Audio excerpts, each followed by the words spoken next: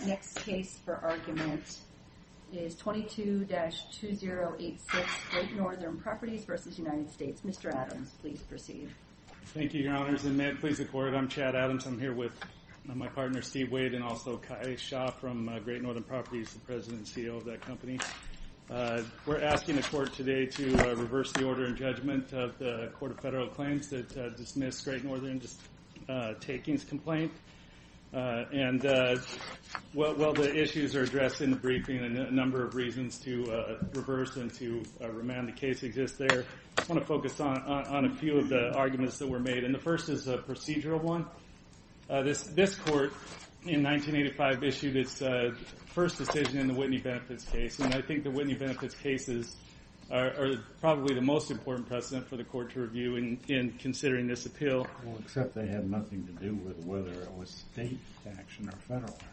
Well, I think, Your Honor, a close reading of the initial Whitney Benefits decision shows a template or a pattern, right, of what needs to be pled to survive dismissal, and the facts in that case were very similar to what we have here. The facts in that case were that the state of Wyoming made the decision to deny the permit that Whitney Benefits sought in that case, and it was pursuant to a federally approved state program that came out after the Surface Mine Act was in effect. That's the same issue that we have here, where Montana enacted a state-run program. We found that the denial of the permit was mandated by the statute. Correct, and the AVF implementation of the AVF regulations and the impossibility of obtaining a permit are mandated by the same statute in Great Northern's case. Yeah, I mean, without the enactment of the Surface Mining Control and Reclamation Act, Great Northern would have been able to mine this. There wouldn't have been the alluvial valley floor regulations in place. But looking at the Whitney Benefits decision, it's to set forth the template or the pattern that we followed in filing this complaint. I think this Court emphasized in the 1985 Whitney Benefits decision repeatedly the general rule that it's difficult in a rare case where dismissal would be appropriate in a takings complaint because of the factual nature of those claims. And we're here to ask the Court for remand so we have the opportunity to go back to do discovery and to present those facts the same that Whitney Benefits was able to do in their case.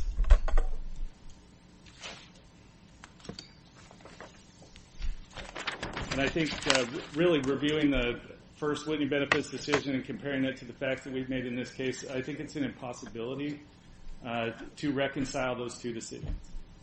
But didn't Whitney Benefit involve federal action? I mean, this is state action. Whitney Benefits involved the same action that took place here. Whitney Benefits relied on the fact that the statute, when it was enacted, mandated the denial of this particular permit. And so I think if you read both of the Whitney Benefits decisions together, it shows that there was a finding that the reason the permit was denied was because implementation of the alluvial valley floor regulations. I mean, that is the reason Whitney Benefits was not able to operate. The same reason that Great Northern has not been able to operate in Montana. And it is no discussion in that case about state versus federal action, right? I think, well, in the facts in the initial Whitney Benefits decision, there is discussion of that, and it discusses that it was the state of Wyoming that was the permit application went to. But there was no argument in that case that it was state action rather than federal action, and that question wasn't addressed or resolved by the case, right? I think the Court just realized that... Well, the answer is yes, right? It did discuss that issue. It didn't purport to resolve that issue, right? It didn't directly address it. I think the Court assumed, and the government assumed at the time, that it was what was obvious, is the federal statute and the implementation of the federal regulations are... Did any of the parties argue it? I don't believe Was it argued? It wasn't argued, right? I don't believe that it was. Okay. I guess I thought that it was the enactment of the SMCRA that was alleged to be the taking in the Whitney Benefits case. So They did discuss that, but they also said that either the enactment is when the taking would have took place or some subsequent event. I mean, even in page 1172, footnote number 4 in the Whitney benefit case, it said Whitney didn't even need to apply for a state permit. That wasn't even necessary for their takings claim. So it can't be the state action in the Whitney benefit case if the application for the permit wasn't even a necessary component of the taking allegation.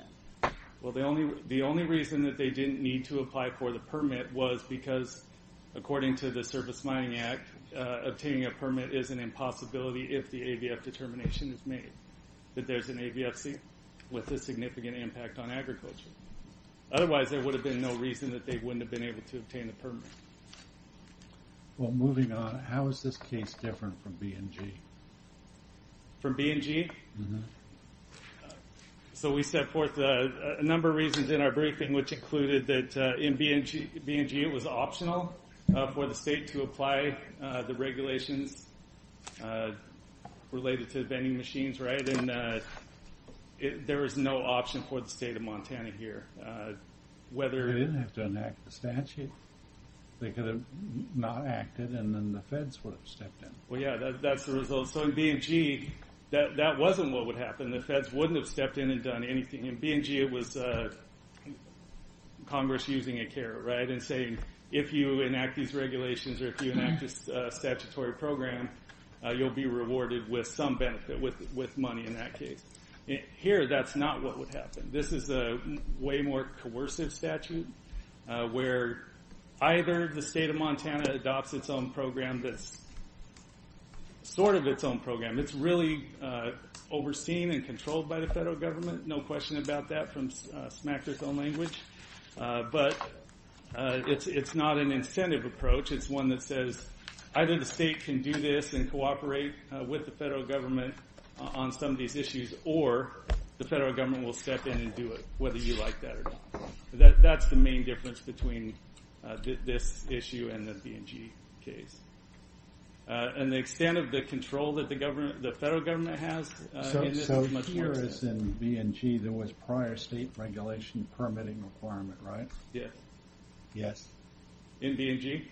Here, there was prior state legislation requiring permits.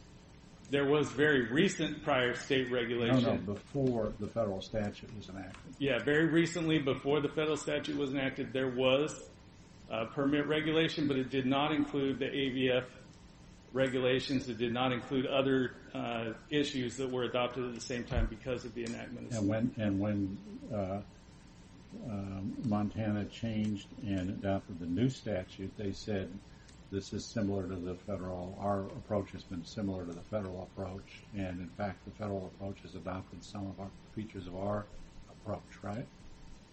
That's sort of what they said. What they wanted to make very clear, and did in the legislative history and also in very recent Montana Supreme Court case, Westmoreland, was that Montana was adopting its changes in 1979 only to adopt the very minimum regulations required by the federal SMACRA Act. And they did not want to extend further than that. They haven't extended beyond that. Their AVF regulations are identical to what the federal act requires. And they've been adamant about that. And I think an important thing for the court to consider, right, with the adoption of the changes that took place in 1979 is, and what's discussed in Whitney Benefits at length, is the compensation part of the statute, right? You can usually come to a takings complaint, and you have to look at all these facts and decide, did a taking take place? This court in Whitney Benefits said in SMACRA in 30 U.S.C. 1260b5, the exchange provision made that analysis of whether a taking occurred much easier because it goes beyond regulation, and what the court uses the language, it goes too far. And the language in that compensation statute is that the federal government would acquire the coal, private fee coal, that's no longer able to be mined because of the AVF regulations. So when the Montana court, or when the Montana legislature made these additional changes after SMACRA, they also adopted the same compensation provision that shows what compensation should take place when these takings occur, and they adopted the federal statute. It doesn't say Montana will pay a coal owner. It says it will be certified to the Secretary of the Department of Interior that this person would be eligible, this owner would be eligible for compensation under SMACRA, under the exchange provision there. And it's important to understand the federal government would not allow this program to go forward without its approval. They looked at, reviewed, had input in, and approved the Montana statute, and approved that language. And so when the state of Montana made these AVF determinations, and the DEQ issued its AVF determinations, those were sent to the Secretary. And there was no response back that said, no, we won't pay for these, or no, they're not eligible for the exchange program, right? And so statutorily, the federal government is SMACRA, and also with its express approval of the Montana program, and adoption of the Montana program. But you're not contending that the enactment of either the federal statute or the regulations was a taking. That would be time-barred. You're arguing that this particular ruling by the Montana authorities applying state law was a taking, and there's been no approval or federal role in making that particular determination, right?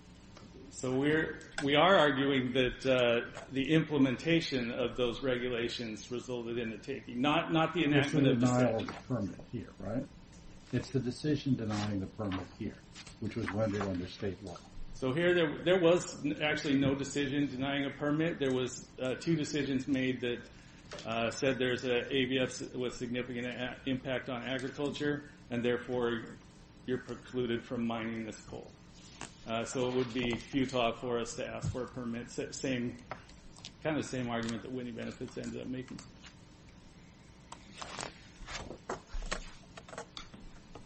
Do you want to save your remaining time for rebuttal? I will. Thank you. Very good.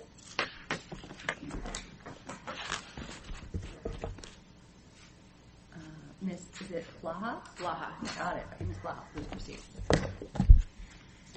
Good morning. May it please the Court. Amber Blaha for the United States. Great Northern's takings claim fails because it does not allege a single action taken by the United States in the last 40 years relating to their property. Instead, it seeks to hold the United States liable for a decision made by the Montana Department of Environmental Quality exclusively under Montana law. So I'd like to address first the lack of any federal action. I'm happy to address any questions about the other alternative grounds that the court could use to uphold the dismissal of the case as well. So it's axiomatic that in order for this court to have jurisdiction or to state a claim under the Tucker Act, Great Northern needs to allege some specific action taken by the United States that took their property. The only action taken by the United States alleged in the complaint is the passage of SMACRA 46 years ago. I think the best evidence of the action they do allege that took their property is the alluvial floor determination that's in the appendix. And I think that document is really the best evidence of how there was no federal involvement in the key decision that they say took their property. They haven't and can't challenge the enactment of the statute, right? Correct. That's all time barred, so they can't make that challenge. Exactly. And in Whitney 2, am I correct in saying that the taking challenge there was to the enactment of the statute? That claim, yes, I think so. And I think this is in Whitney 1. It's very clear that the plaintiff there was alleging a legislative taking. That claim, the case of Whitney Benefits, was brought within 6 years of the passage of SMACRA. And both of those cases were really all about whether it was SMACRA itself that took Whitney Benefits' property.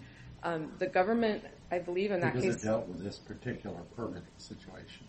I'm sorry. Because Congress considered this particular situation in enacting the statute. Congress considered Whitney Benefits' property. Yes. There was evidence in this court in Whitney Benefits 2 relied very heavily on the fact that there was extensive evidence in the legislative history that Congress knew that the alluvial valley floor provision was going to directly affect Whitney Benefits' property. And so over the government's objections, actually, this court found that the statute itself in 1977 affected a taking of Whitney Benefits property. It's very different here. We're 40 years down the road. There's no evidence. Nobody's pointed to any evidence that Congress knew specifically about, certainly Great Northern's property. It's not clear I don't think they even owned the property at the time of the passage of SMACRA. So on that basis alone, I mean, that was a key holding. I think the court used the term, a key element of the case, that SMACRA itself precluded mining in terms known to be applicable to the AVF overlying the Whitney coal property. And it's a huge distinction, and it gave that court the federal action and thus jurisdiction and thus a cause of action. It's not present here. I was also speaking about the AVF determination itself, and that is, there's not a single mention of federal law in it. It relies exclusively on Montana law. It relies on Montana regulations. While there is a lot of similarity between the Montana law and the federal standard, there are also some differences, particularly in Montana's regulations implementing the alluvial valley floor provision. They have their own requirements in place for what is required to be submitted as part of the application. It's a very fact-specific determination. Again, I commend the court that document. It's involved interviews with neighboring ranchers and an analysis of the geology.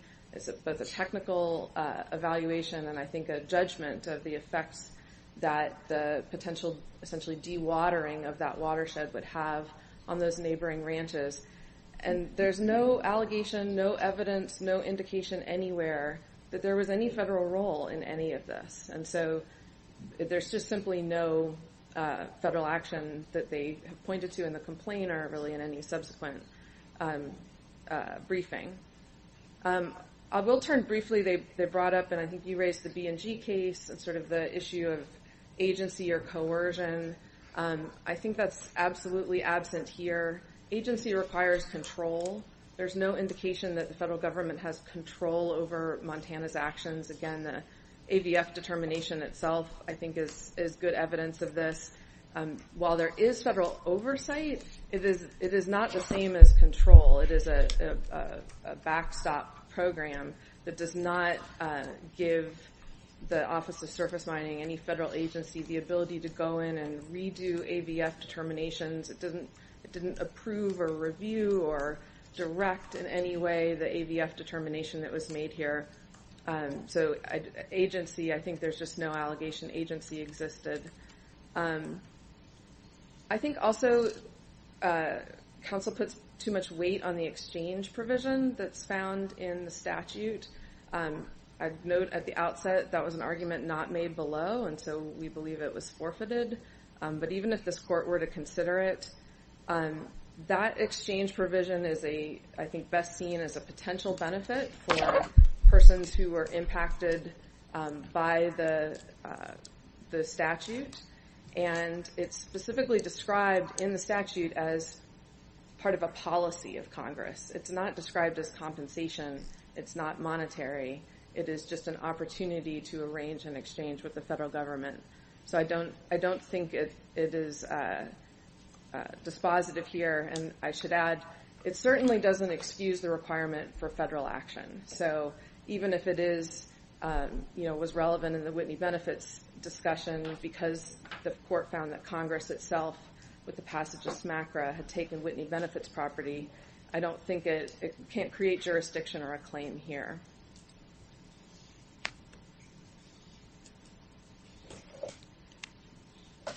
Anything further? Does the court have any questions on the alternative grounds for affirming? If not, I will. Okay, thank you, Ms. Blaha. Thank you. Mr. Adams, you have rebuttal time. Thank you, Your Honors. I want to address a couple of issues of what the federal government did. Initially, there's no question that it was the federal government that imposed AVF regulations that Montana had to comply with. Second, although it was represented that the federal government doesn't retain control, SMACRA requires the federal government to maintain not only control over permitting decisions and implementation of the SMACRA regulations, even under the Montana program, but ultimate control over those decisions. That requires them to be reviewed by the Office of Surface Mining and for that office to come in and to take over the program if Montana is not complying with it. There really is no more... Take over the program, but not change the individual decision. They would absolutely have to change the decision that was made and to reverse those decisions. No, but the statute provides the feds can come in and take over the program. It doesn't provide for reversing the individual decision, right? I believe that it does. And what it says is not only if Montana is not complying with the state authorized program, but if Montana is not implementing the SMACRA regulations, then they're come in required Where does the statute say they can change the individual decision? I believe that's 30 U.S.C. 1270 and 1271.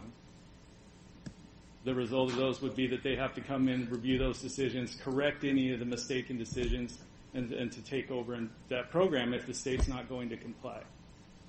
And then beyond that, the federal government determines who the regulatory authority is that would implement SMACRA, whether it would be the federal government or the state. They could reject Montana's program in total if they didn't agree with anything that was in or not in the statute. And importantly, it does say in the alluvial valley floor determinations, does cite specifically to federal law and cites to SMACRA, and it cites to the exchange provisions.